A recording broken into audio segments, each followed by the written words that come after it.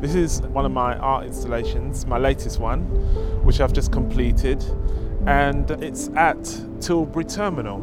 It's quite an important location because it was the place where Empire Windrush landed.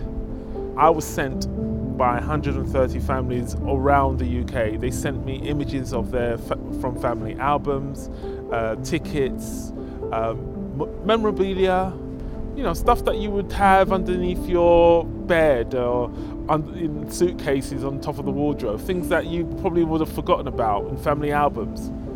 So what I've done, I've just placed those images on the windows.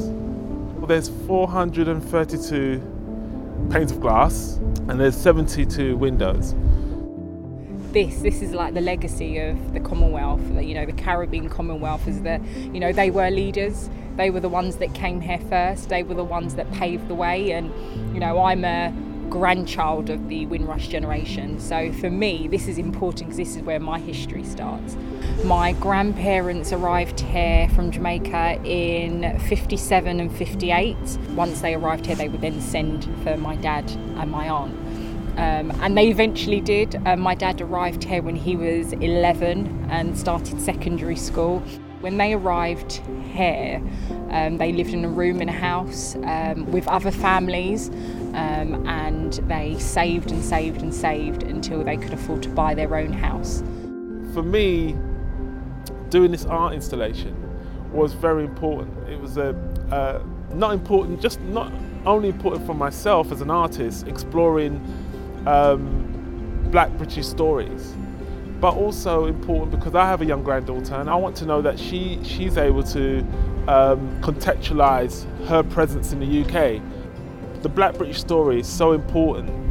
It's about us learning about each other as a collective community in the UK. For me, it's about the journey of, from slavery to where we are now. It's the journey and the milestones that we've made as a community. It's about how we've embraced our own culture and how we embrace other cultures. So, I describe myself as I'm Black British, but yes, my roots are from Jamaica, my roots are from Guyana, and I will always embrace that and teach that to my son as well. But no, it's so important that there's that sense of identity. I've got pictures of my grandparents when they arrived, and they've got on their Sunday best. It's an outfit they would wear to a wedding. It's an outfit they would wear to church.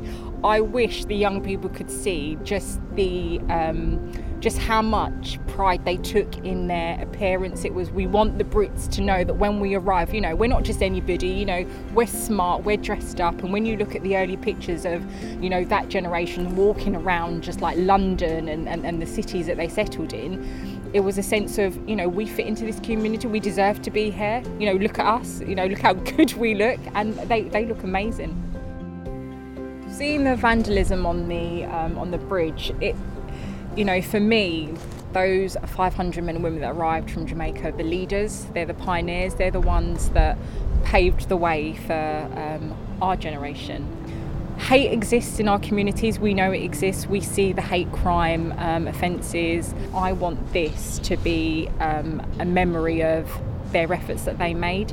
I know that what they experienced when they arrived in the UK, it wasn't the warmest of welcomes, especially for some of the servicemen.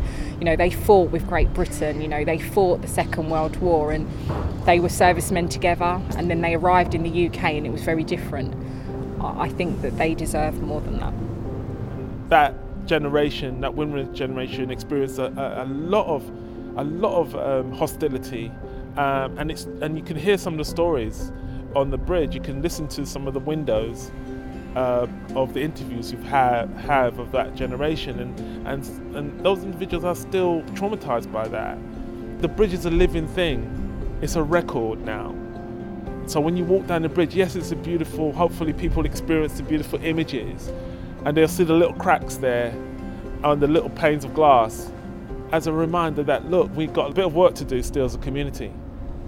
The community has rallied around to defend the bridge and think it's important. It's important for us to have this installation here.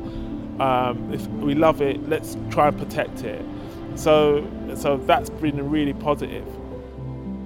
I think now in my position, would a black female have arrived from Jamaica and thought, oh yeah, I'm going to go and work in the police? You know, they may have wanted to, but there was always that thought of, well, they might not be able to get to the senior positions. And now I have the conversation with my family and my granddad, and there's that sense of pride that it's not something that we would have dreamed of before. But yes, you can have those positions, you can have any career you want now.